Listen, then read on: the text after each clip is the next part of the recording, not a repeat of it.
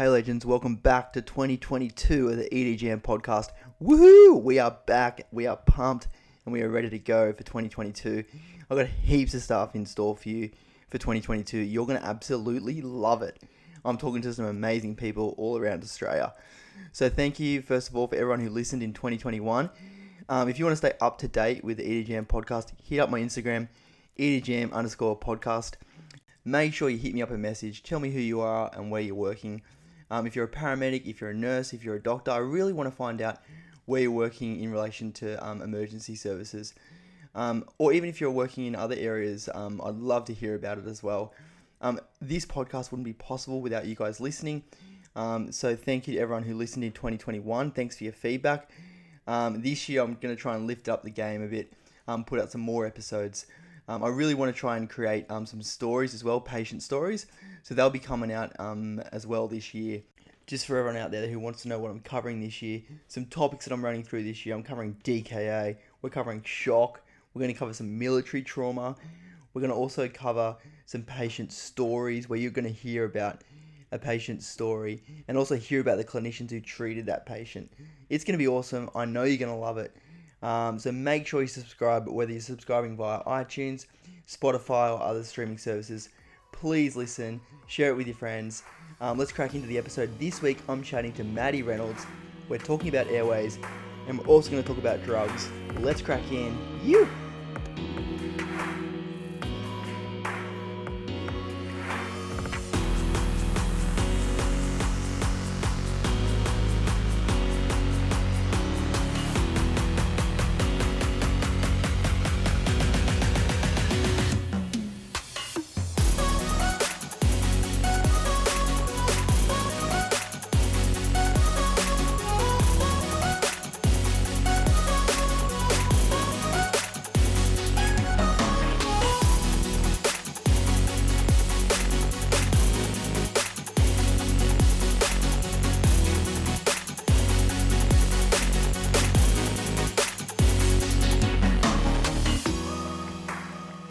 Welcome to the ED Jam.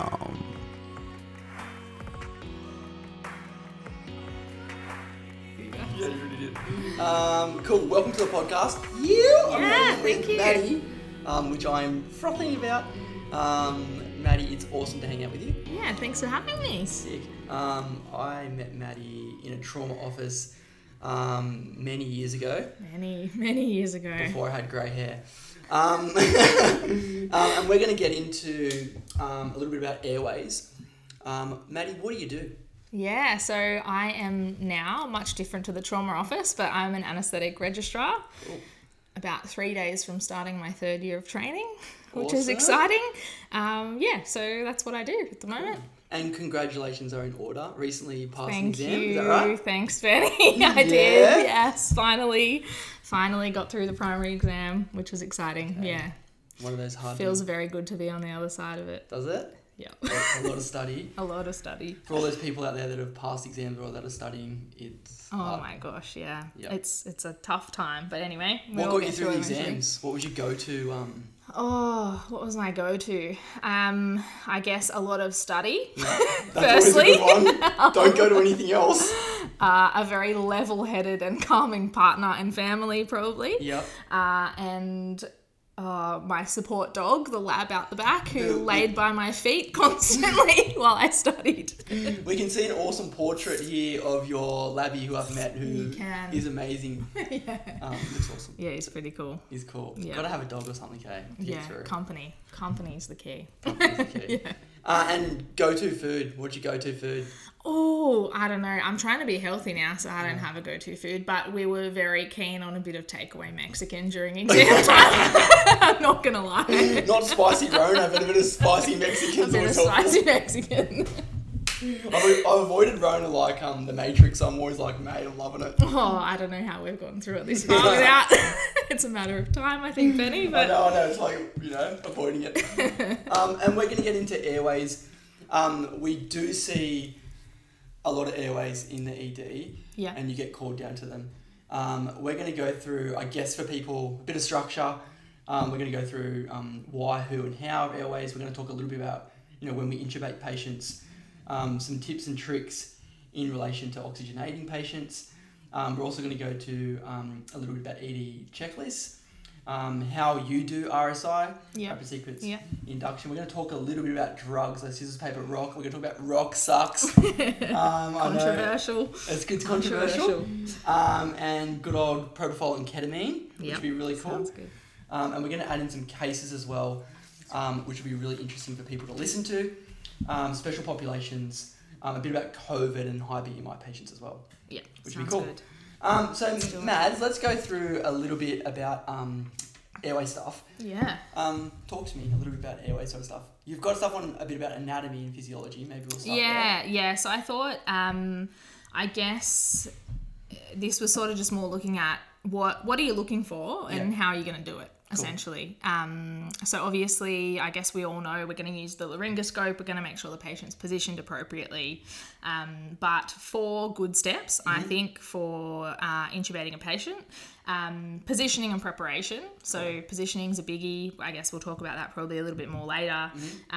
But in terms of positioning, just very quickly, you want the tragus of the ear to be sort of in line with the sternal notch, which means potentially, I guess, an extra pillow or a towel, things like that to sort of prop the head forward.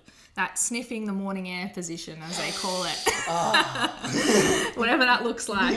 And then obviously preparation. So you're going to need whatever you're expecting to be using. So whether that be direct laryngoscopy, whether you want a CMAC, whether you're a bougie or a stylet kind of person, whatever you think you're going to need, you're going to want to have ready.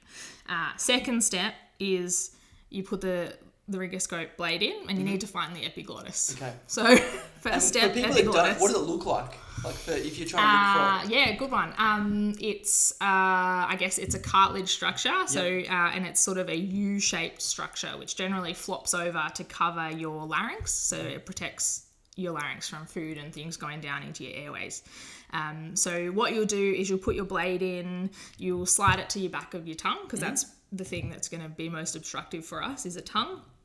And then as you get your laryngoscope into the vallecula, or the position behind the back of the tongue, you'll see epiglottis. And it sort of just sits in front of you. You can't really miss it once you get down there. It's saying hello. It sort of just flops into your view. So then that's our second step. We've found epiglottis. Third step is we need to then find the larynx. So, and that's normally, as we said, into the vallecula, and then you pull upwards and forwards, which moves the epiglottis and the tongue out of the way, and then you've exposed your larynx, which is essentially the 2 vocal cords that you're going to look for.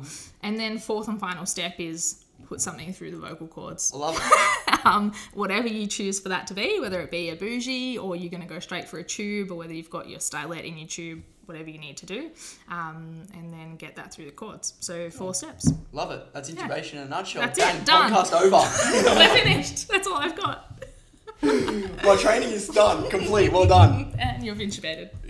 Now, it sounds easy. Those 4 steps sound great when you explain them in about 5 minutes. Yeah. However, it's not always that easy. It's not always that easy. Very true. I do hear people say sometimes, intubating piece of cake, I could do it. Yeah.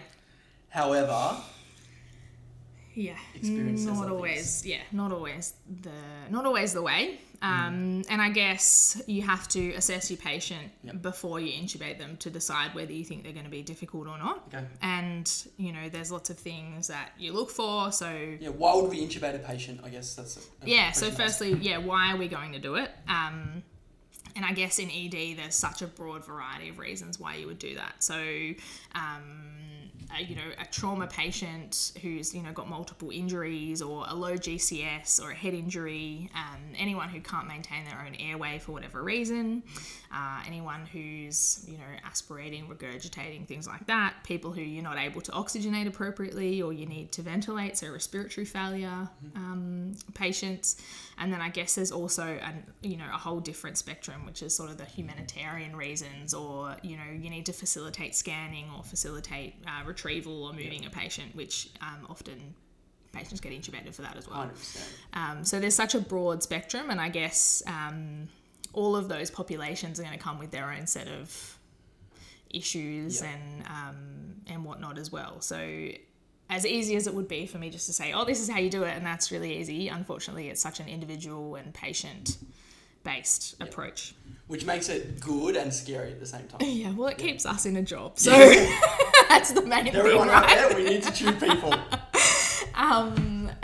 But you Gives know, us a job. if it was as easy as just walking up and putting a tube in and, you know, giving the exact same drugs to every person for intubation, then, you know, there's no real skill in that, is there? So I guess that's what makes it interesting, is that everyone's so different. And everyone's anatomy and physiology is very different. Is really different. Yeah, exactly right. So as I was saying, you can predict a difficult airway. I guess not always. We're not always great at it, but there are some things that make patients potentially more difficult than other patients. So, you know, a short thiomental distance, so the distance sort of between your chin and your sort of thyroid cartilage, is meant to be more than 6 centimetres. So if you put your 4 fingers essentially under the chin and you have room between your cartilage and your chin, then you're pretty good. That's more than 6 centimetres. But anyone with sort of a receded jaw or a short jaw can be quite difficult because their larynx is a bit more anterior. So that's a predictor. And that would change what you might do during that intubation. Exactly. Yeah, exactly right. So I guess depending on how significant that is, you might choose to use a D blade instead of a normal blade. Or if you're predicting a difficult airway, I guess for us in theatres that intubate patients all the time, we would, for someone who we predicted to be difficult, do things like video laryngoscopy, whereas normally we probably wouldn't do that as a first line. Go for direct. Yep. Yeah, exactly right. And then obviously we do the Malin patty, which is just you get your patient to open up their mouth as wide as they can, stick your tongue out. Yep. And then you're looking at the back of their throat to whether you can see uvula and things like that. So in patients that you can't see anything and all you see is sort of soft palate, then they're potentially going to be more difficult than someone that you can see a complete uvula. Yeah. So normally that grades the airway from a 1 to a 4. Yeah, 1 to a 4. Exactly right. Yeah. Cool. Yeah. 1 being a good the view, best. 4 being 4 bad, being not very good. 4 being, hey Maddie, I think I need you to come down. Yeah, exactly right. Which is good. And I think it's also important to know that some patients don't always require anaesthetics. Yeah, for sure. However, you do get called down, and when you get called down, it can be a whole big, storm, if that makes sense. Yeah, exactly. So ED obviously do lots and lots of airways without us being there. We predominantly would do airways in theatre, but there are particular occasions that we would get called to ED to help with an airway. Yep. And generally speaking, unfortunately for us, it's normally the patients that are going to be difficult for whatever reason. So an automatic call for us to go down and help with that would be a trauma. Some places have a critical head pathway. So any patient that's had a head injury, we might be called down to be involved with. I've seen that in hospitals that I've worked in. And otherwise, it's based on whether the ED guys think they need us there as support or whether they're happy to do it on their own. Yeah. So, and that depends on a whole heap of things. Who's on in ED, who's on in anaesthetics, and what level of everything we've got available in the hospital, really. Yeah, what level of experience they have. And it's interesting, isn't it? I've heard people say before intubation, I know you're a anaesthetic reg, but do you feel comfortable with this paediatric airway, or do you feel comfortable with this? Yeah, exactly. And so I think in medicine, hopefully we have the courage to say yes or no if we're not happy with it. Yeah, I agree. I think obviously, I'm not an anaesthetist yet. I'm still training too. So it can be difficult when we get called to ED, in the middle of the night to help out with an airway that ED have found to be difficult or are expecting to be difficult. And then I get there and I'm expecting it to be difficult too. And I think that, I've had experiences where I've gone down to help out and looked at the patient and thought, I'm going to need help with this too. Yeah. In which case, I think it's important that we all recognise that and when we're a little bit out of our depth, potentially call someone and get some more help because you can never have too many hands, I don't think. Even if someone's in the room but not being used, they can still bounce an idea off. Exactly right. I think, like everything, it's always better to call someone before you attempt to do something and get yourself in a really dangerous situation. So for me to go in there not being entirely comfortable, try and intubate a patient who we've now paralysed and I can't do it, if I'm calling my boss at that point in time, we're in a big pickle. It's too late, yeah, it's too late. I needed to call him before I did anything. Yeah. So I think, you learn that the more patients that you see and things that you're involved with is when you need to call. But, I don't think anyone would ever be, ridiculed for getting help. No, hey, I always found it ridiculed if you haven't asked for help and you needed it. Absolutely, yeah. That's interesting to talk about, that sort of stuff. We talked about case by case sort of basis as well. Induction agents, which we'll get on into a second as well. ED, just quickly, ED and anaesthetics relationship, you know, like, do you find that you often get called just to be there for an intubation if you know it's difficult? I think like the hospital I work in, we have quite a good, a good relationship between us and ED. And I think depending on the time of the day, I guess, and the level of support that's going down, I know obviously we, intubate and anaesthetize people every day. That's what we do. And ED have, a much broader skill set than that. And so oftentimes we get called to ED to, obviously, we just jump into the role of being airway because that's what we normally do. But I think if it's during the middle of the day, sometimes ED are happy to have a go with us there as support as well, which can be quite useful, or we can do circulation, if no one's there to do that. So I think, it's all about communicating with the team and the skills that you've got, but we tend to default into airway, but it doesn't always necessarily have to be the case. Yeah, I've had anaesthetists come down and do drugs, and it was actually phenomenal. Yeah. It was awesome. Had them all lined up, ready to go, bang, bang, bang, bang. I was like, whoa! Oh, there's our OCD coming out. It was really good. Had them all lined up in all, colours, and he's like, oh, do you mind? And the nurses had drawn them up really well, so he's like, oh, gee, you guys are great, thank you very much. Had his little stack of drugs ready to go. Because you do more than just tube patients. Yeah, exactly. Yeah, I think, in a team situation, normally that is just where we end up. But obviously upstairs in theatres, we do more than that, I guess. But it's sort of our own private little world in theatres, so I'm not sure sometimes people understand exactly what we really even do, but yeah. It's important to know that the environment's very different. A theatre environment to an emergency department environment. Very different. Yep. Yeah, in so many ways. Like, you reach for something that you think is going to be somewhere and it's not there, or, in theatres we get very used to working with anaesthetic nurses who we spend all day, every day with, and you get to ED and you're working with someone new, which is always good, obviously, but you expect them to do something that the person you worked with that day did, and that might not be the case. So,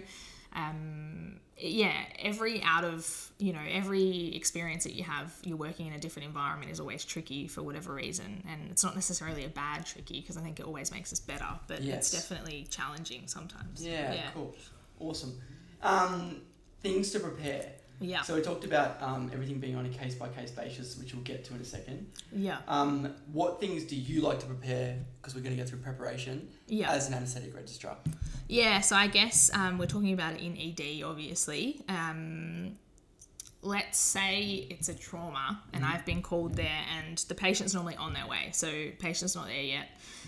Normally there'll be an airway nurse that's working with me, saying that I defaulted into airway, like I always do. We're going to say we're doing airway. Okay, great.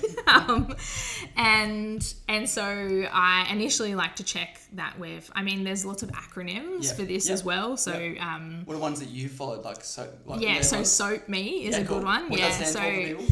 So they do suction, oxygen, airway, and then a double P, so positioning and personnel. So make sure you've got the right people that you need. Cool. Medication and equipment. I'll edit that. But we're not doing that. We're doing airway. No, we're doing meds still. That's what I mean. So things I like to set up are make sure I've got suction. Yep.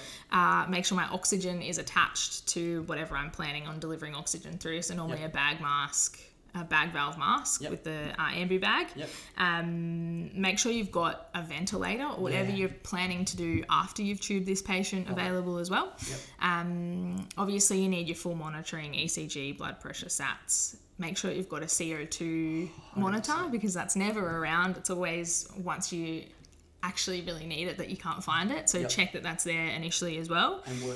And working. Yep. And then I check the trolley. So things we want on the trolley are, we know we're going to intubate this patient. Yep. We make sure we have normally a video laryngoscope in ED, as well as just a normal Mac blade if the video doesn't work for whatever reason. We want a tube, so normally standard is like a 7 for a female and a size 8 for a male. Yep. But obviously that varies depending on weight and size and things like that.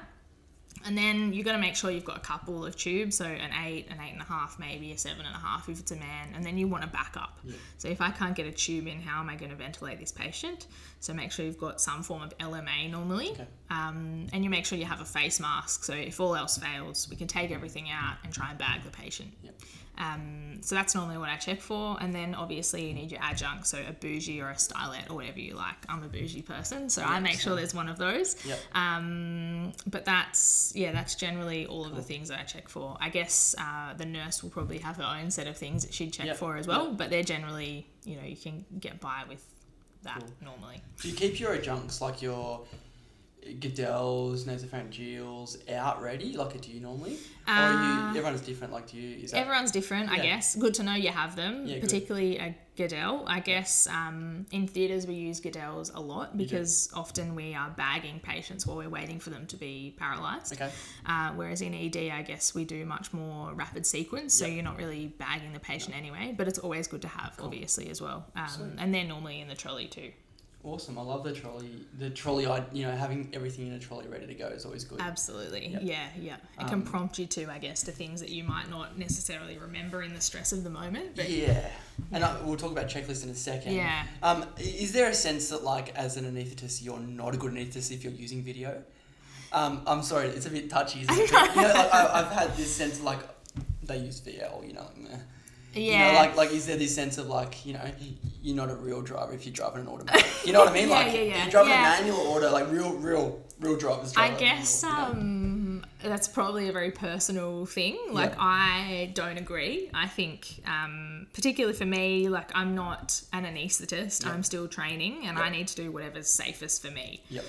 So I have a pretty strict policy, even in theatres with myself, that after hours, so any time that I'm there by myself, I use a CMAC. Because I think getting into a position where I've tried to do direct laryngoscopy and I've failed, and then I'm sending the anaesthetic nurse out, who's the only one there to help me, to find a CMAC is just dangerous. And I don't think you're ever going to be ridiculed for using a video if that's what you think is safest. And I think you would be ridiculed for not doing it in a case when you probably should have. So that's my opinion. I think it can be difficult either way. You don't always have to look at the screen, I guess, is the thing as well. That's what I was going to raise. I've seen a lot of, like, you know, in ED, I guess we always use VL. We always use video. But I've seen people use it but not look at the screen and just look down the airway and then tube. And others say, the screen's there if I need it, but I'm just going to... And I think that's sort of what I do as a standard, to be honest, because I think it's really good, even just in the anaesthetic chart or whatever, when you're documenting, that you're able to tell the next person how difficult this airway is. So when I have video, like I said, I use it routinely out of hours, I will still always look direct. And if it's difficult, then I look up and have a look on the screen, obviously. But if I get a grade 1 view direct, I'm like, okay, well, next time the person will know you don't need a video. Like, this patient was actually fine to tube. And I think that's really useful. You know, like, I'm using it anyway, but it's really useful for the next person. Yeah, it's good. So my default would always be to look first before you look on the screen. I like that idea. It's good. And it's good that you've got it there to use, you know. Exactly. I think, not having it is always, you know, it's the times that you don't have it that you're going to need it, right? So 100%. Bougie or not bougie? You talked about bougie. You're loving bougie. Why bougie? I love bougie. I think it's simple, easy to use. I love just how it floats down the airway and just kinks up. Look, I'm a bougie person. I don't like a stylet, and that is, again, a very personal, I guess, preference. But I like a bougie, and I'm pretty happy to use it anytime. Cool. So I know some people are like, oh, I shouldn't need a bougie for this, and I just think that's silly. You know, like, we've got all of these things available to us. Why, if something's potentially a little bit difficult, why not use it? It doesn't make sense to me. So I like a bougie. But 100%. You know, I've heard stories of surgeons slurring things across the room at people for using bougies when, but I think that, you know, that's silly. Again, like, we're trying to do the safest thing for the patient. So, and it can improve first pass, which is going to improve the chance of a patient being intubated or not intubated. Yeah, and I think it comes down to your patient as well. Like, you know, lots of patients that potentially are going to desaturate really quickly, or, you know, a high BMI, so potentially you're going to get a lot of collapse, and you really need to get the tube in quickly and be able to ventilate them. I think for some of those patients, you just use a bougie straight up and just know that you're going to get it in, rather Yeah. than try and fuss about getting a tube in when sometimes that's a bit more difficult. But again, it's a super personal thing, I guess, and some 100%. people will swear by a starlet and will hate a bougie, and that's fine too. But I guess it's whatever's safest in your hands is... Cool. I liked how you said ensure that you got your CO2 connected as in to ensure placement, Yeah. which was kind of cool. And BVM, and you talked about ventilator getting ready. ED checklists, which we have, which are really good. Yeah. And what are ED checklists? Have you seen? Or you've seen ED checklists for intubating patients? Yeah. What are they for? What do they help people do? Yeah, so I think the main utility for a checklist, like particularly the intubation checklist that they have in ED, and I think ICUs tend to use them as well, is to get everyone on the same page about what you're going to do and how you're going to do it. And if it doesn't work how you've planned, what the next steps are. Cool. So, there's a tick to make sure we've got everything that we need ready. So all of those things that we spoke about, we tick them all off and make sure they're all ready.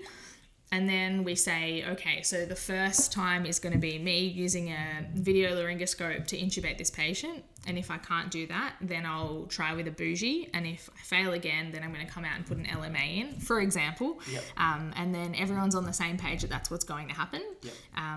So the whole team have discussed it, and then it just makes sure everyone's on the same page, I guess, is the main thing, and you're not forgetting anything. Yeah. Because obviously the times we're down there, it's a pretty high stress situation, so it's very easy to forget things that you would routinely do every day. Yep.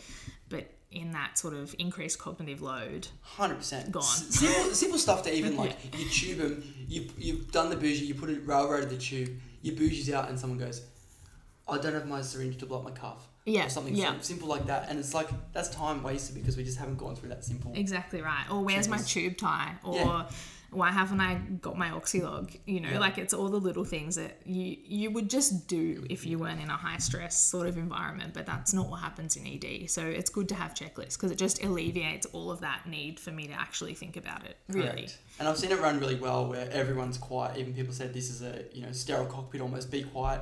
We're going through the checklist. Bang, bang, bang, bang, bang. And even reminds people that, if we fail this, we've got a surgical airway backup or something that we might Absolutely. use. Yeah. So I guess your plan is a very individualized thing about the patient. So are they unfasted or are they vomiting or, whatever. It's going to change what your plans are going to be. And they talk about the vortex, obviously. Yeah. I'm sure you've heard about the vortex. Heard about the vortex? It's just keeping yourself in the green zone. So you just need to be in a safe place. Yep. So whatever's going to keep you in a safe place is going to be the right thing to do, essentially. Do you find that at camp there's ego when it comes to intubating patients? Is there ever a sense of like, I'm doing the airway, move over, or I'm taking control of this? Yeah, I think, I don't know whether I would call it ego necessarily, but I've witnessed times when someone's been allocated to an airway, Yep. and they obviously feel that that's their role, which is fine. But I think after, you've had a couple of goes, people, we all do it. You want to fix the thing that you've not been able to do, and I'm guilty of it too. Like you go upstairs to do an epidural and it's difficult and you try 3 times because you should have been able to get that in, and why haven't you been able to get it in? Whereas sometimes you just need to step away and let someone else have a go because for whatever reason it's not your day, okay. And I think that's I think we find that quite hard because we should be able to do it in our own minds. How did you learn that? How did you learn to It's hard. harness that? I don't know whether I can say I've learned it. I think it's something that I'm consciously trying to be better at because I think, you don't want to be the one who couldn't do something. Everyone in medicine or in nursing or, in the hospital generally is a pretty high achiever or, hasn't ever done things that they haven't done well, I think is the thing to say. So you get to a situation where you can't do something and you continue to try because you want to do it. But I think these types of situations are the types where you need to just step away and say, okay, I can't do it. Someone else might be able to, and it's going to be safer for the patient if I just let them have a go. Do you tell people in that environment that, hey, I'm going to have this, and that's what checklists help you do. Hey, I'm doing 2 attempts and after that I'm out, or hey, I'm trying to cannulate 3 times and if I don't, we're going for an IO. I think you've got to call. I think you're exactly right. I think it's all about calling it. I think before you even start, you say, I'm going to do this, and then I'm going to have a go with a bougie. And if I can't get it in, then, you know, whoever's next to me is going to have a go. Because by that point in time, I'm flustered. Yeah. I've had 2 goes. And like they say with everything, your first go should be your best go. Yeah. So if you've done everything right and I've had a look and I can't get it, then I think there's no point me just keeping on trying without changing things. But I think that's something that we all need to be able to do, but I think it's much easier said than done, because I find myself getting in that situation sometimes where I just want to fix the thing that I think I should be able to do. Yeah. Because you do all your training, you do all your study, you do all the clinical time, you do all your overtime, and then you get to this environment like, I do this every day. I've done this before. Yeah, I can do this. But for whatever, you know, we all have an off day. It's like you go to cannulate a patient who's 25 and you could pretty much blow dart a cannula in his arm from the door and you miss it, right? I think that's sort of the thing about, I guess, anesthetics, and I'm sure people find it about other things too. It's so humbling because you think, I've got this. Yeah. And then you go to do something so easy, whether it be a cannula or an art line, and you can't do it. Yeah. And you think, no, that's right. You know, and we all have those days. And I think that's actually probably a really good thing for all of us. I really love the stuff that Mads is raising here in relation to leaving your ego at the door. So often than not, we can work in environments where we just want to solve an issue. And I love how Mads brings this to light, especially in relation to, you know, trying multiple attempts at something. Now, let's be honest here. We all have done that. We've all worked in environments where we've said to our friends or colleagues, just give me one more go. I guarantee I'll get it this time. And if you haven't said that, then I don't think you've worked in those environments, because trust me, you've done it. Now, so often or not, we can pick at other people for doing those same things that we've done. It's really important that we remember that we need to have the guts to talk to our colleagues about these situations. That we need to be able to sort of say, hey, you can have 2 shots, and if you fail the next one, that's it. Give me a go. Having that planning and preparation for, you know, not that we're planning to fail, but that we're saying that if we do fail, that we've got a backup. And I think that's really important. Whether you're a nurse, whether you're a paramedic, whether you're a doctor, whether you're a student, we still need to be reminded that we are human and we do make mistakes, that we can have off days. We want to be the best, you know, a bit like Top Gun. We want to come into our workplace and we want to rule it. We want to do the best we can. However, we need to be reminded that we can make mistakes. Also, I think it's really important that we don't bag other people out for failing to do something. Some things I find in, you know, emergency environments is that sometimes we can eat our own young. What I mean by that is that we just knock people down if they can't do it. And if we can do a better job, then we will brag about it. But I don't think that's the environment that we want to be in. We want to work in environments because we are focused on the patient. I also loved that Mads was talking about the honesty and the realness of having those off days. And I think that's really key to us becoming better clinicians, is that we're more super aware of that. I don't think you should beat yourself up over it. I don't think it should be something that brings you down, but I think it shows a level of maturity as a clinician as well. So rarely are we working by ourselves. Even if you're jumping out of a helicopter, you're working with somebody else. So I think it's really important that we've got each other's back when it comes to this sort of situation. And that in those environments, we can have the guts to step up, but we can also have the guts to step down. And what I mean by that is sometimes we need to take a step back and think, am I doing more harm than good in this situation? And I know there's been times where I've been that person.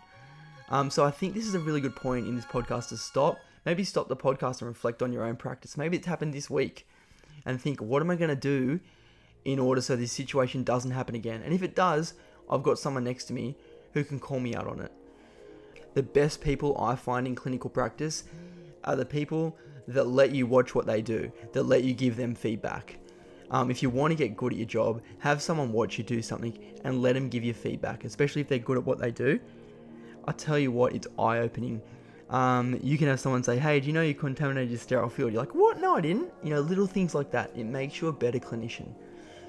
So I really think it's really important to stop, pause, and reflect yourself here.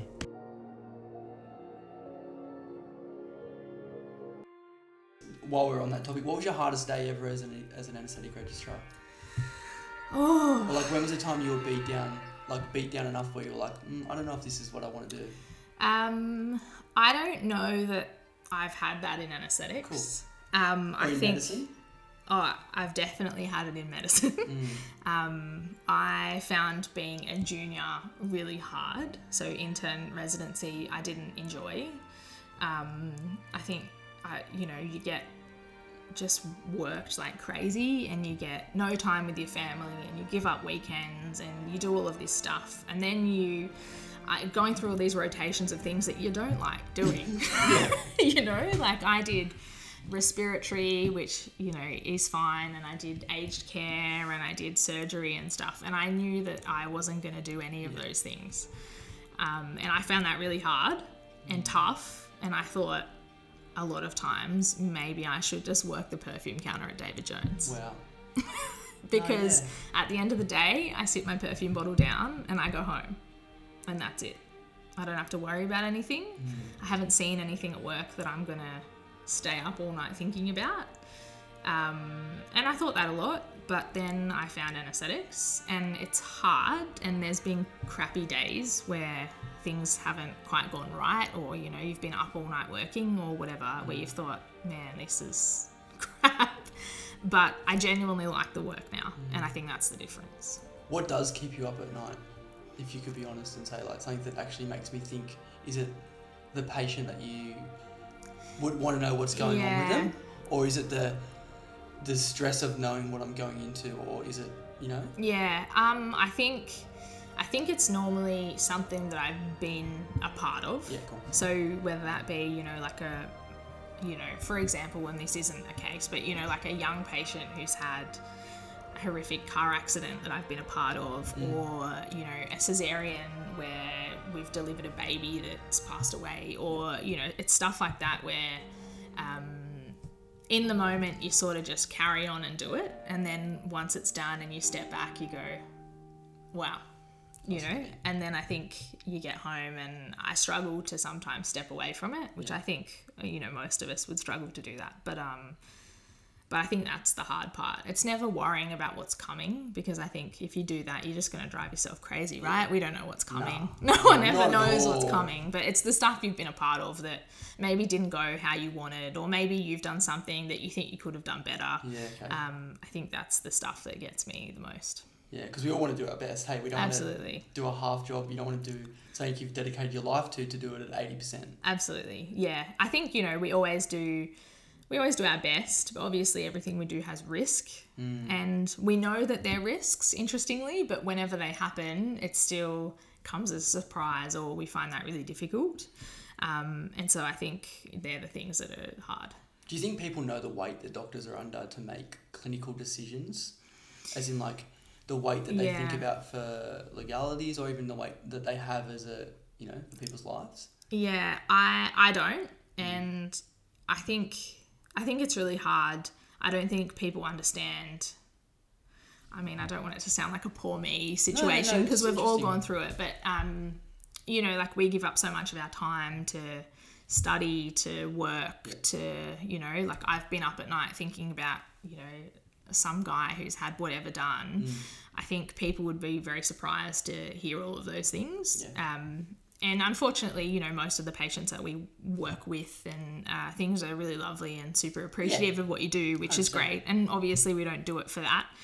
But I think the people who sometimes give us a hard time, it's a bit tough, because you just think, I don't think people fully understand what we do and how hard this is on us as well. But as I said, it's not a poor me situation. No, not at all. And I don't think it, I think it's good. Yeah. We're going to get on to we talked about checklists, how and why the RSI, why is it important, why bother with it. Yeah. I think we kind of covered that a little bit, why we would do an RSI. Yeah, I think we do, the majority of airways we do in ED are rapid sequence. So RSI, rapid sequence induction, traditionally that's just an intravenous anaesthetic agent, whatever you choose that to be, and an intravenous, typically, muscle relaxant. And the reason that we're doing it is to really quickly secure an airway. Cool. And traditionally, it's a predetermined dose of your drug so that you're not titrating. You look at the patient, you decide what you're going to give, you give it, and you tube the patient, and it's done. You hear a lot about modified rapid sequence and things. I think that's probably, not something that we would typically do in ED, really. But I guess that's why we do it. Yeah. And the majority in ED are rapid sequence. Yeah. And generally our patients are put to sleep, or we rarely do a awake intubation in the ED. Yeah, exactly. I mean, I'm sure they've been done, but I guess the majority of our cases are putting our patients, paralysing our patients. Yeah. Which brings us... Oh. Ooh, what up? Which brings us to a conversation. I was going to actually call the podcast, I was going to call it Sucks Rock Probe or something, like just something that, scissors, paper, rock. But rock and sucks. Yeah. Rocuronium, suxamethonium, two drugs that we use in the ED, and we also use them in anaesthetic bays. Yeah. What are they? Talk to me about them. Yeah, so they're both muscle relaxants. They both work differently. Mm-hmm. So Sux is a depolarizing muscle relaxant, and Rocuronium is a non-depolarizing, which just means they work slightly different at the receptor, for want of a better explanation, without going into too much pharmacology and boring everyone. I think it's good. That's fun. We're cool. I guess traditionally a rapid sequence is Sux. Okay. So that was what it always has been. So Sux works very quickly. Yep. Normally you can intubate within about 30 seconds, though it's also rapid offset. So generally sort of 10 minutes or so, and you're no longer paralysed. Rock is newer than Sux. How new are we talking, like in the last no, like it's still been around for a while. Not ancient. Not since I started or anything like that, but Sux is definitely around before. Love it. So rock, I guess, I've been talking to my colleagues about this because it's one of those things that I think is very personal preference. Yep. Do you use Sux? Do you use rock? Yep. And I think at the end of the day, it comes down to whatever you're more comfortable with. Mm-hmm. So in my hands, I think rock is safer because I use it all the time and I rarely use Sux. So why in the sickest patient that I'm going to intubate would I use the drug that I never use? Yep. That doesn't make sense to me. If you use a high dose of rock, you can get intubating conditions within sort of 45 to 60 seconds. So quickly as well. We're talking 1 to 2 per kilo or... Rock's sort of... So Sux is 1 to 2 per kilo and Rock's about 1.2 milligrams per kilogram. Okay. IV, both of those. Yep. I guess the caveat to that is Sux can be used IM. So in a patient with no access, you can give Sux IM. That makes it a bit useful, but it does come with a whole heap more side effects than Rock. Okay. Yeah. And we normally can see Sux working fasciculations. You see fasciculations sometimes. if you've... Yeah, not in everyone, so I don't know that's necessarily reliable. Yep. You look for fasciculations, and if you get to 30 seconds and you don't have any, then you think it's probably worked. Tube anyway. Put the tube in. Okay. But for me, I would always reach for a high dose rock because I think that's much safer. And I've been caught out with Sux before. I don't use it often, but I have used it, obviously, multiple times. And on a couple of occasions, I've had patients who were difficult intubations and I've used Sux. And all of the faffing about positioning, getting new blades, getting bougies and whatnot, I found that the Sux has started to wear off by the time we're still trying to secure an airway. So I think I've been burned by it. Yeah. So I'm not really keen to use it all that much.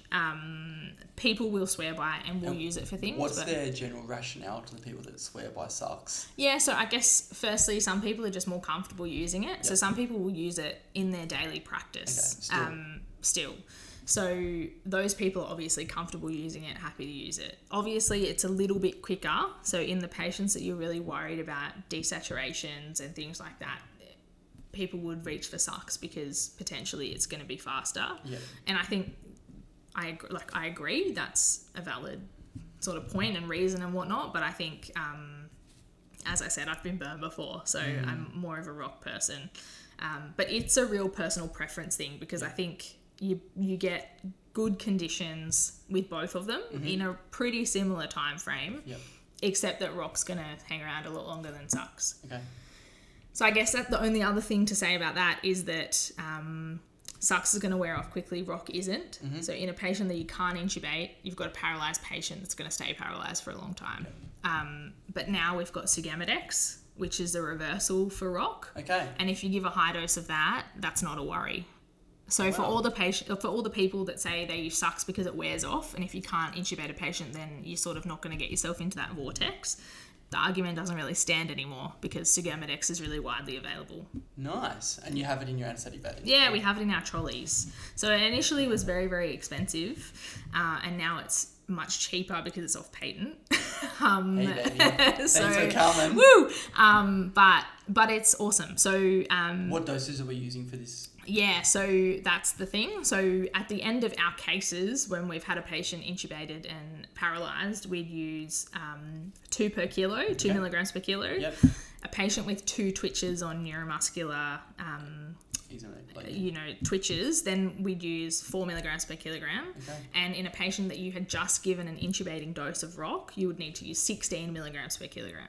So it's a lot. So you're needing multiple vials because it's 200 milligrams in a vial. Wow. So you're going to need a lot. I've never given it before, just so you know. Yeah, cool. Yeah, so you're going to need a lot, but it exists Yep. and it works really well. And you've seen it work. It works great, yeah. So we use it all the time now in anaesthetics, but probably much less so in ED because obviously you don't really want them reversed. No, we want to keep them. We want to grab a second bowl of ROC so you can go to CT. Exactly right. But it works well, it works fast, and it's really got pretty minimal in terms of side effects. So you can't, there's not much harm to it as well.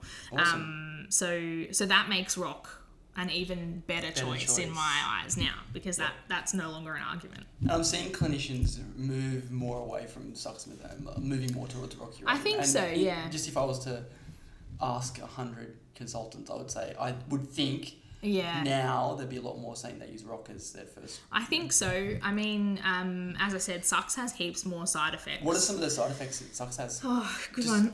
honestly, No, some so ones it's that higher anaphylaxis Yep. than ROC, though ROC has anaphylaxis as well, obviously. It can cause hyperkalemia. So in patients that have had burns or sometimes bad traumas, things like that, it would not be a good choice. It causes myalgias. It increases intraocular, intragastric pressures. It causes, in some people who have got sort of abnormal alleles that would break down the sucks, it can cause what's called sucks apnea, so they can have prolonged paralysis. Wow. And significant bradycardias and arrhythmias as well. So it comes with its risks, You right? have other drugs to combat that. So I think, and in terms of ROC, its side effects are, I guess, very, very few cases of some form of arrhythmia, but much, much less than sucks and anaphylaxis. But that's standard with So I think people are just tending to move away from it a little bit. If I asked my cohort of people that I work with, I think the majority would reach for ROC. Cool. Yeah. Have you ever gone for ROC and been told by the start, like someone more senior, that this is maybe more appropriate to use sucks in this in training? So exactly. You do what the boss wants to do. And I have, and I'm happy to use a bit of everything because I think that helps you decide what works for you and what doesn't work for you and whatnot. But I guess it just comes back to if I was on my own. I think you need to do the thing that's safer for you. Yeah, 100%. Which is ROC. And then that makes a good practice. ROC.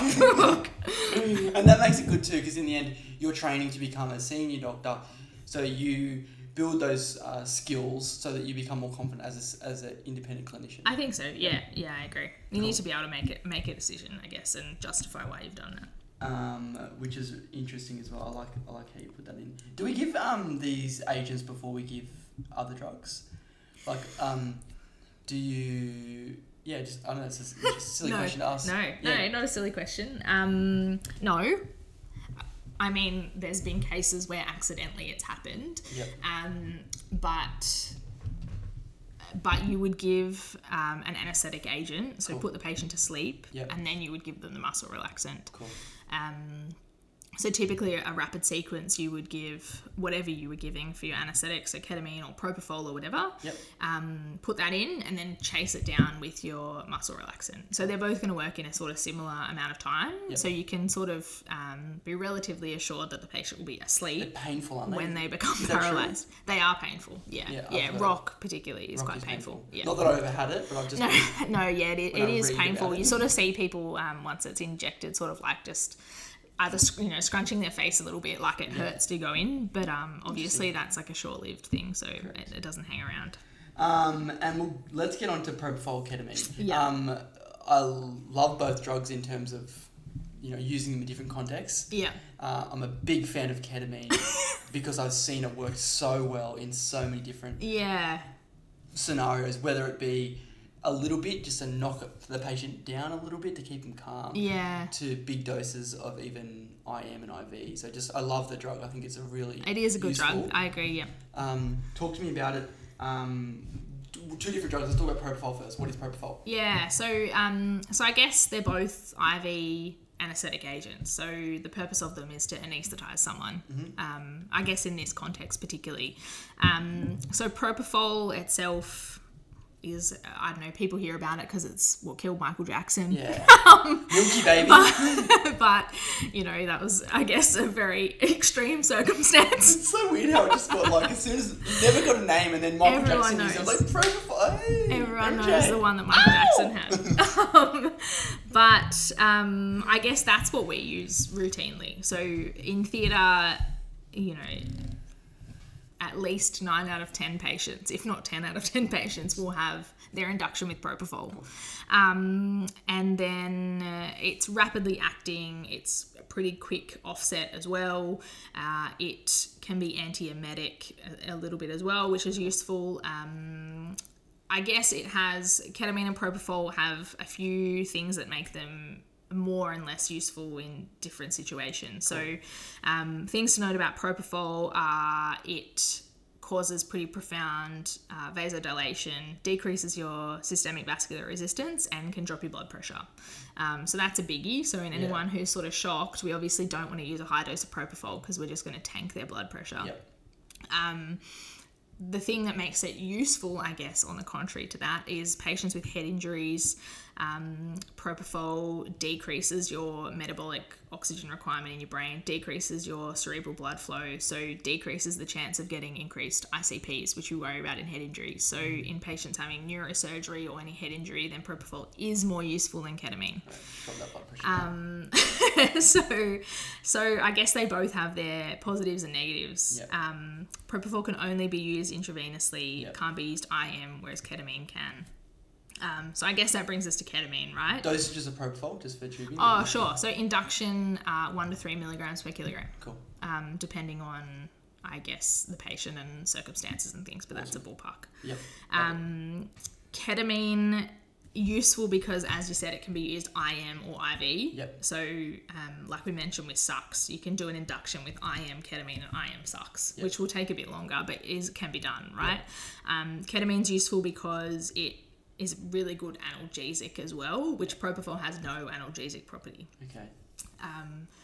The other reason we really like ketamine, particularly in ED, is because it's really hemodynamically stable. So it increases your sympathetic outflow, increases your heart rate, increases your blood pressure a bit. So you're not going to get that massive tank that you get with propofol.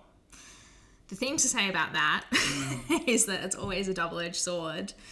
In patients who are maximally sympathetically driven for whatever reason, given their shock or their trauma or whatnot, where they've got their maximal sympathetic outflow already, if we give ketamine, it's actually a myocardial depressant or a negative inotrope. So it can still cause issues in that population as well. So I guess it's really useful in ED and we use it a lot of the time, but it's important to know that it still can have its negative effects. It's not just this miracle drug that we can give to everyone that doesn't cause any problems. Yeah, that's important to know, hey. Yeah. It's not just like, Because I ketamine think, to the rescue. when I started, I was like, oh, this ketamine's so good. Like, Yes. anyone who's sick just gets heaps of ketamine and Yeah. they're going to be fine. But unfortunately, that's not always the case.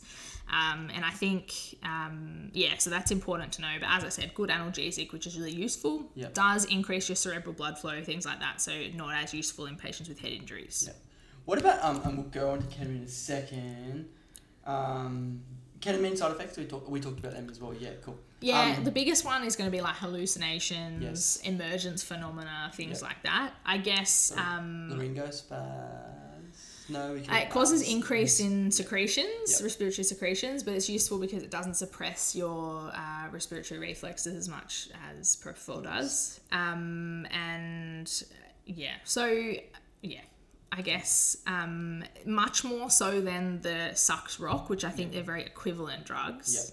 Ketamine and propofol are not, and it's going to be very patient dependent which one's going to be more appropriate. Cool. And what about other agents? I know just quickly, I've seen people use fentanyl. Just for some analgesic effects. I've also seen midazolam used in seizure patients that were tubing. Yeah. On top of I guess they're all benzos. So they're all sort of, I guess we'll call them adjuncts for want of a better term. We use quite a lot of midazolam electively because it's, I guess, has a bit of an amnesic property in that patients don't necessarily remember everything, and it's quite calming. Patients find it quite relaxing. Yeah, I had midaz when I had the snip and I woke up, I was like, where the hell am I? It's so calm. It's a good one. Like, whoa, that was the best holiday of my life. Little did I know. Yeah, not quite that. The midaz and the fentanyl, I guess their best use is that they decrease the amount of the other things that you're going to need. So they all work synergistically together. So if you use higher fentanyl, higher midazolam, you might need less propofol, things like that. But I guess in the emergency patient that we need to intubate now, they're probably not going to be things that we'd be reaching for, because typically the patients that are tubed in ED are sort of in extremis and things like that just need a tube quickly, right? Yeah. And fentanyl is used essentially to blunt sympathetic response. What's the majority of the difficult airways you get called for? Is it airway? Is it anatomy? I guess anatomy is one. I guess sort of circumstance is another. So whether that be a patient with a neck injury in a hard collar or something like that, or facial injuries, or like mandibular fractures, things like that, potentially, something anatomically that's going to make them more difficult. I guess then there's also patients who are going to be difficult for whatever other reason, whether that be high BMI, COVID, patients who are already in respiratory failure, and we know we're going to desaturate really quickly, so we're going to try and get this tube in as quick as we can. Yep. So there's such a spectrum, I guess. We get called from the pager for traumas and things like that, so we know what that sort of is going to be. But the stuff that we get called for extra help, I guess PEDS is another one as well. ED, we're going to probably treat most people as if they're unfasted. Yep. What does that mean? Like, you say you're unfasted. We know that means that we don't know if they've eaten or something. Yeah, so we don't know if they've eaten, or we know when they have eaten. Yes. And what does that mean for us? Or anyone, I guess the other people to add into that category is any trauma. We put into the unfasted category. Anyone with a bowel obstruction, even if they haven't eaten. Anyone who's pregnant is by definition unfasted. And anyone who's had high doses of opioid, generally we put in that category as well.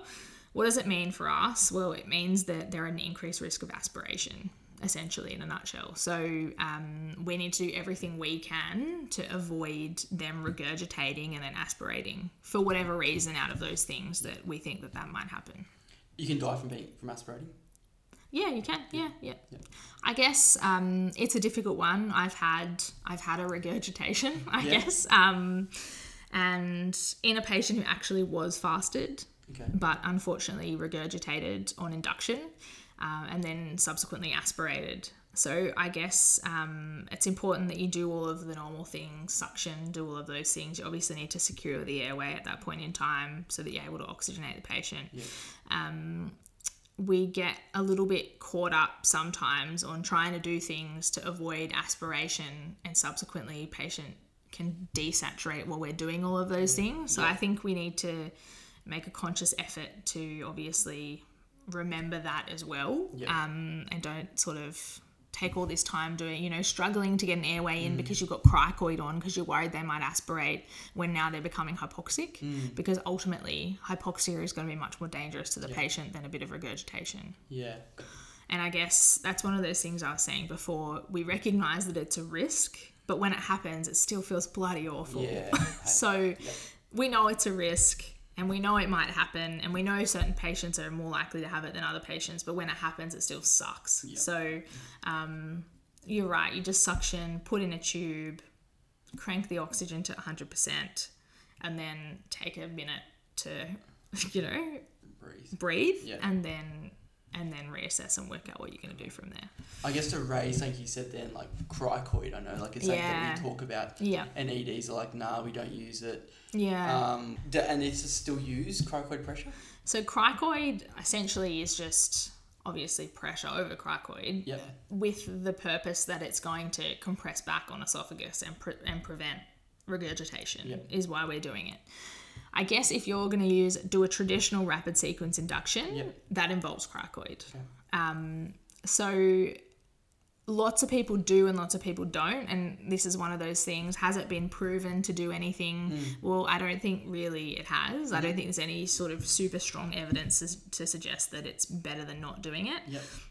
Theoretically, in my mind, that's still doing something. Yep. So I would still do it.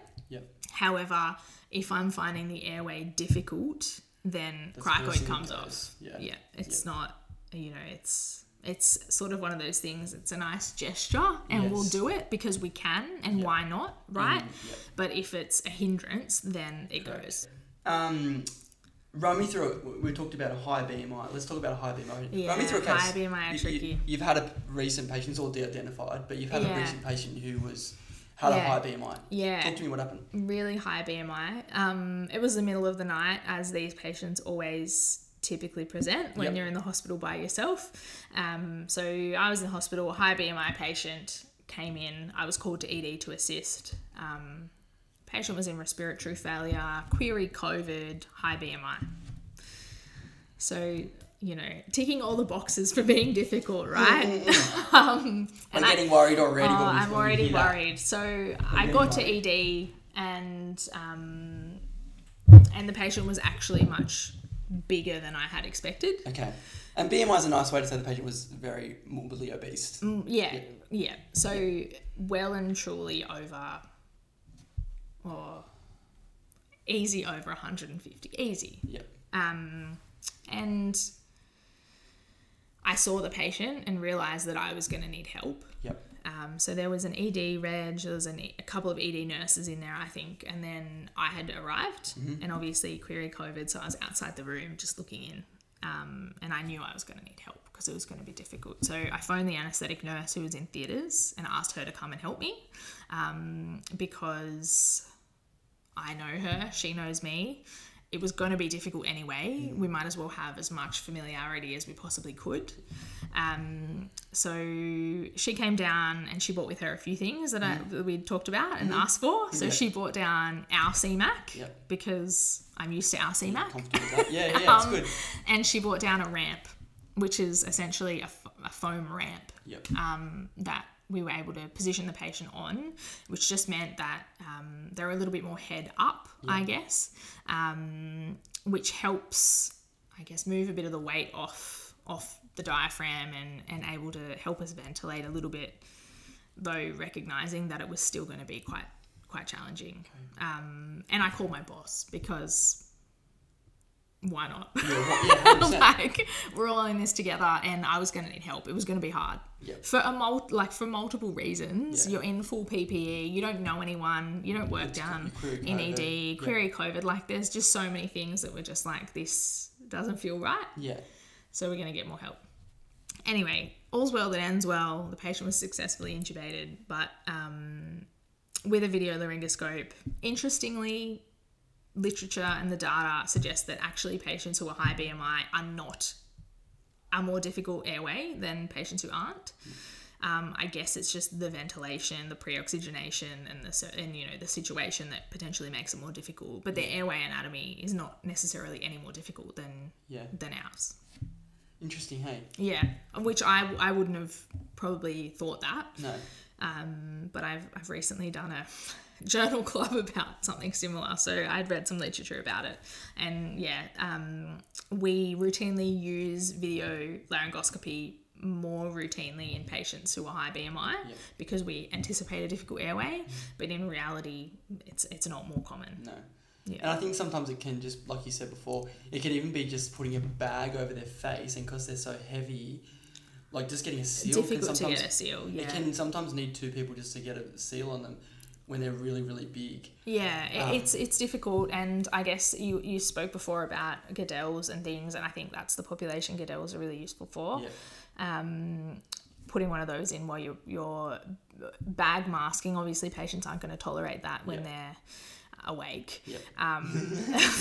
Not well. I wish. But that can be really useful just to help get the tongue out of the way a little bit and help you oxygenate a bit better.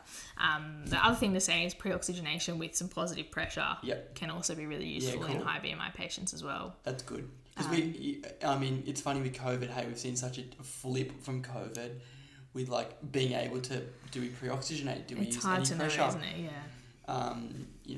From everything being off to letting it become hypoxic to wear all your PPE, play ball. Yeah, I think when COVID first happened, I guess we were all much, much more cautious, and we had very strict protocol and things that we were following in terms of airways. I think I was down there with you one day with a COVID intubation, I think. Miming through the door at each other.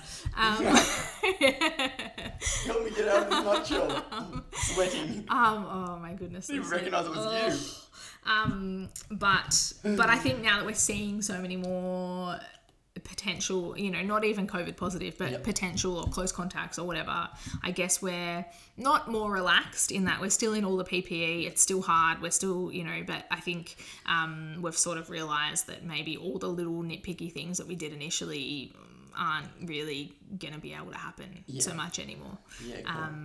Good. And I think I like the ramping. I've seen people ramp with a ramp or ramp with 10 towels, blankets pillows, or towels. Yeah, whatever you've got. That face up or Edison or notch, all those things that you mentioned before, which are really helpful to run through. And they're on checklists as well. Yeah, I think I'm quite vertically challenged. Yes. So it can be difficult in ED. The beds don't go down very low is the first thing to say. And then you're going to ramp a patient who's already quite big. So they're going to be well and truly above where I can see. Vertically challenged, yes. You've already called me short today, so come on. But I think the next thing that's important is to get yourself into a good position, because you're not going to be able to put a tube in someone that you can't see. No. So for this particular patient, I had like a stool and everything so that I was, king of the castle. But because otherwise it would have been impossible. So I guess don't put yourself in a position that you're not comfortable in, or don't try and do something from sort of a half-assed perspective, because it's just not going to work. Your first shot's your best shot. So I love it. Yeah. But for example, I've been to ED once for, quite like a horrible scenario, but the patient was on a Lucas. Yeah. And was quite a big person and query COVID. Yeah. And so Lucas just does manual CPR for people out there. Yep. Yeah. Yep. So, and I got there and the patient was to be intubated and they were halfway down the bed, a big person on a Lucas. Yeah. And I thought that there's no chance of this going in. Yep. So I got everyone in the room to grab a side so that we could shift the patient up the bed, so their head was at me. Because what was the point of trying? When like you're setting yourself up for a fail. Yeah, I like that. Hey, that little bit of extra time just to analyse the situation, say I need them in a better position. Yeah, can mean the difference between intubating and not intubating. Yeah, exactly. Or success and failure. Yeah. It's that time before, It's all in the preparation. Yeah. I actually, I really think that you just need to take a minute and get things how you want them. And whether that be positioning the patient, or whether it be, I'm a bit OCD, whether it be setting all your stuff up in the order that you're going to have it, or whatever it is, I think just take a minute and get it all sorted, because if you don't do it and you're stressed, and as we said, your cognitive load is all over the place, it's just not going to end well, like you're not giving yourself the best shot. Yeah. A surgical airway is something that happened. Just a quick. I've seen one, Yep. which was sort of, I guess, an extreme case in that the patient had some throat and base of tongue operation. Not commonly, I guess is what to say. It's sort of the thing that we all prepare for, and we all do so many drills and sims and stuff on so that we're all ready if it ever happened, but I hope it never happens. Yeah, okay. And apart from that one that actually ended up being done by a head and neck surgeon rather than any of us, It's that thing that you prepare for, but you hope never comes. Okay. It's interesting. It's you make sure you know where the kit is and you know all the stuff, but you just pray that you never get to that point. So we call it sort of like a can't intubate, can't oxygenate situation. So for whatever reason, you're unable to do that from the mouth or, from the top end, as we'll call it, then you need an alternate plan, which tends to be front of neck access, which is very uncommon, but you have to be aware that you've got that up your belt if you ever need to do it. Yeah. I like and with COVID, anything else that's changed recently with COVID that I like that you said it's become more, not relaxed, but in the sense that which it's evolving. It is evolving. I think it's evolving. I think, I guess the major things that are different are you're obviously in a lot of PPE. Yeah. Which just makes it hard, right? It's uncomfortable, it's hot, it's hard, it's difficult to communicate. So that's the first thing. I guess you're just trying to minimalize aerosolation, right? Because you just don't want it spraying around. Which might mean turn down your gas flows, don't bag the patient, all of those types of things. I guess in ED, we're doing rapid sequence anyway, so we're probably not going to be bagging them. But just, I guess, being mindful of what you're doing. And to begin with, there was a lot more that we were doing, with stopping things and clamping tubes and unclamping, and I guess to an extent we can still do that if you want, but in ED your main priority is safely securing airway for the patient, 100%. And providing you've got your PPE on, I think you should be pretty safe. The difficult times, I guess, are the times that you're going to a patient who potentially is COVID or has COVID, and they've had some type of catastrophic event, and you find yourself standing out the front of the room trying to quickly put your PPE on before you can go in. I think that's the thing that for all of us feels a little bit odd, that you're standing out the front. Like normally we would obviously just run in, but the safety, I guess, for the broader picture is that we all need to protect ourselves as well, so that we're able to keep going to work. 100%. So that's the thing, I guess it feels a bit funny. What would be your advice to people that want to do anaesthetics or want to know more about anaesthetics? Yeah, I guess I never thought I wanted to be an anaesthetist. Until I did anaesthetics. What did you love about it? Everything. No, I always knew I wanted to do critical care. I thought that was ED. And then I did ICU, and I thought maybe ICU was more my thing. And then I did anaesthetics, and I was like, no, this is definitely it. I like doing procedures. I guess that's a biggie. I really like procedures. I find physiology really interesting. I never liked pharmacology at med school, so that surprised me that I ended up here a little bit from that perspective. But I love the job. I think we're super lucky that we get to do what we do. Even when you hear us whinging about getting woken in the middle of the night to go and do epidurals, I think, it's a pretty nice position to be in, that you can walk into a room with someone so unhappy and uncomfortable and leave with them being really comfortable and thankful. So they're sort of the things that I love. I love working in a team, I guess. Like we're always in a team, whether that be surgeons, anaesthetic nurses, the works, we're always in a team. I think that's always really fun. I like that. I wouldn't like to be on my own with my own thoughts. But they're the things that I liked about it. And I did it as an SRMO year after my residency, and I fell in love with it. Cool. And then it's a bit tricky sometimes to get a position because, like every medical specialty, there's just not heaps of positions around. Like you're on the program. I don't think people realise getting on the program is a big deal in terms of just positions. Yeah. It's sometimes it's just a bit of a. You just sometimes need to bide your time a little bit and do some other things, whether that be clinical experience or research or courses or whatever you decide is more up your alley. Yeah. And then when you get onto training, you get all the fun stuff like the exams and whatnot. For the people who think they want to do anaesthetics, I guess just get some experience doing it, however that looks, whether that be as a med student, as a resident, as a SRMO, whatever that be. I think when I started as a junior doctor, I spent all my time doing placements that I didn't like. Yeah. And I thought, what's going to happen when I get to the end of this and I've done 15 placements and I've hated them all? Yeah. Like, what am I actually going to do? Yeah. But I think at the time I thought that was really counterproductive, just crossing things off. Yeah. And then I found that actually it was really useful because you found the things that you didn't want to do, which meant you were closer to finding something that you did. Love it. That's really cool. Because no, it's good. You know, you do something you don't like and you go, tick it off, I'm not doing that again. Absolutely. But I think at the time you're like, I don't like this and I don't like this. And what am I going to like? What am I going to do? But I think you just need to keep trying stuff until you find your thing. And everyone finds their thing eventually. I like it. Yeah. Resources for people.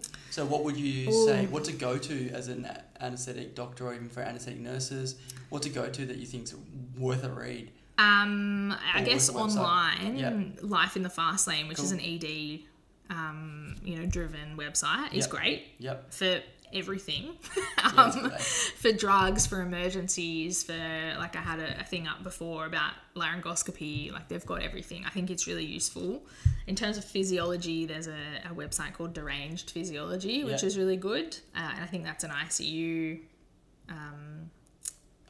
based website as well. I'll put some links in the show notes for that. Yep. Yeah. Once, I guess, books and things are all a bit heavy. Yeah. It's difficult to, and I found it really difficult when I started to find something that was appropriate for someone who thought they might like it but weren't quite sure. I think all the resources that we have are pretty heavy, but I think they're really good online resources. As I said, the Life in the Fast Lane has lots of drug stuff as well, so that's probably where I'd start. Yeah. And then once you get onto training, then there's lots of resources then that are really, really good and appropriate. But I think before you get there, it's probably just worth having a general, read around. And that's it. Thanks. You. Done. That's a wrap for another week of the EDGM podcast.